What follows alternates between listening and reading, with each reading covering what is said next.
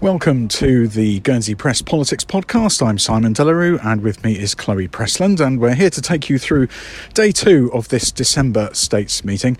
And today, discussion was all about the upgrade of the Alderney Airport, and in particular, what should happen to its runway. And where did we begin today, Chloe? So we began today, where we finished off yesterday, I guess. So it was Amendment 6 coming from Deputy Yvonne Burford, and she was wanting to press on with looking into Guernsey's runway and whether or not we're going to do that before looking into what we're going to do with Alderney's runway, because she was saying that if Guernsey was to extend its runway, that could mean that Aurigny, which is obviously our main service provider, could be left in a position where it's not feasible to operate here anymore, because we might get bigger airlines in. I mean, this is all complete conjecture. We don't know what would happen if that was the case. But anyway, that didn't go through. That was quite fairly unpopular, I think, in the end. It was 15 votes to 21. 21 people voted against it in the end.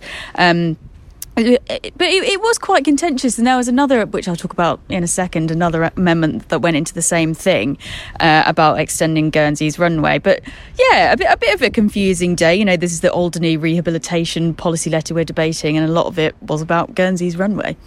And really, I guess is it fundamentally just simply the case that the only possible justification for spending £24 million on Alderney's runway and airport is to provide the island and Aurigny with everything it needs to keep going, and if Aurigny aren't there anymore, the whole thing falls apart because you can't get another airline to run it on the same basis? Well, exactly, and I think her argument was if we ended up going with option C+, which is £24 million, and then we decide that, oh no, we don't have Aurigny anymore to operate there, then what comes next?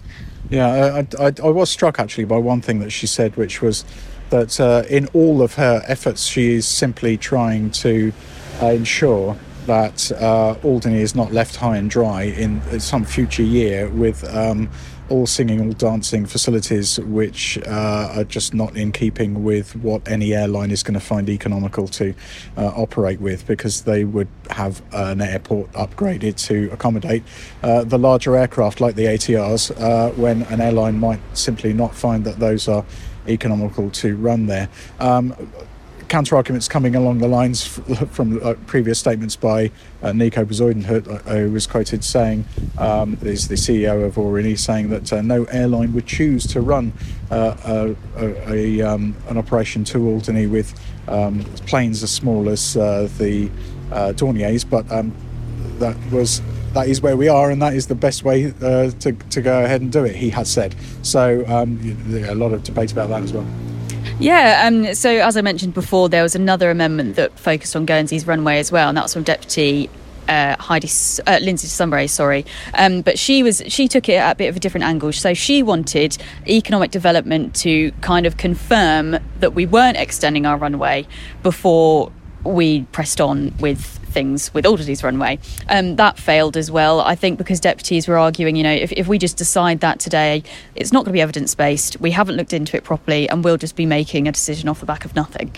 Yeah, it would, I think, be the ultimate back of a fag packet debate, wouldn't it, really, to bring that forward to now. I mean, you can certainly see the argument for doing things in a proper sequence, and a proper sequence would ideally involve getting the airport runway decision in Guernsey settled first.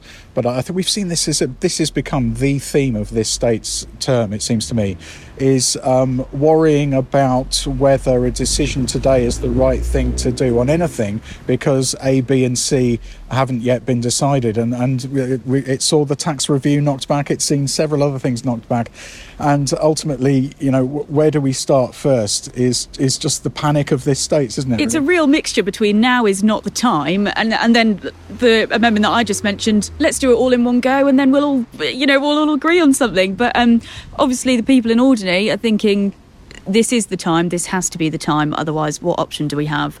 This will affect our tourism, this will affect our population. In their minds, everything needs to be sorted as soon as possible.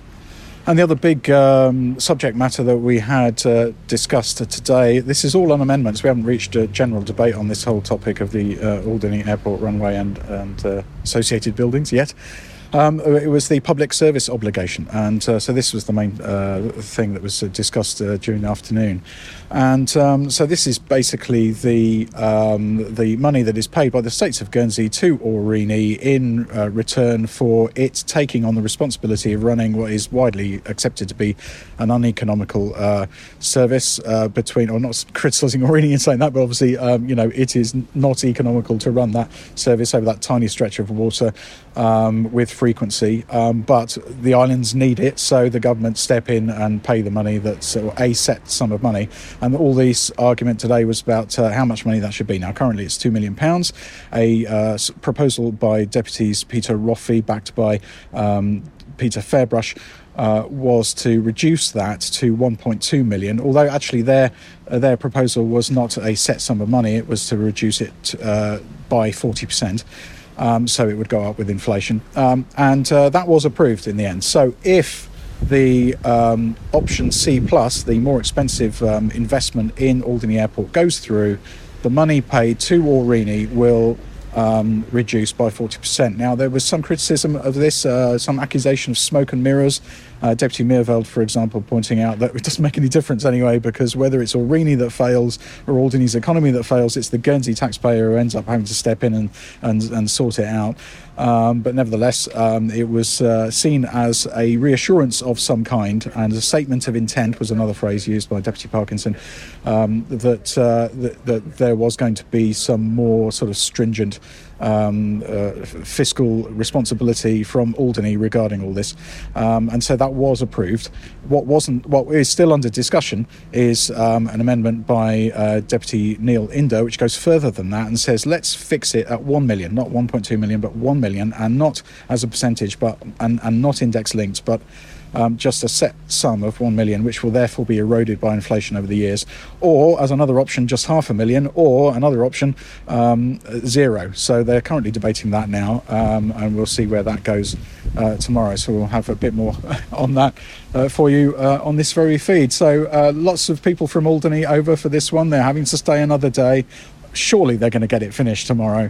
And a happy homecoming day to Alderney today as well, which obviously they were over missing what I think is one of the most important days in Alderney, which shows how significant of a day this is for them. And I imagine if we get to a vote tomorrow, hopefully it'll be worth it for them. Yeah, absolutely. It could be a particularly significant weekend for them. So, yes, hi to all those listening in Alderney, and we'll have more for you tomorrow. Bye-bye.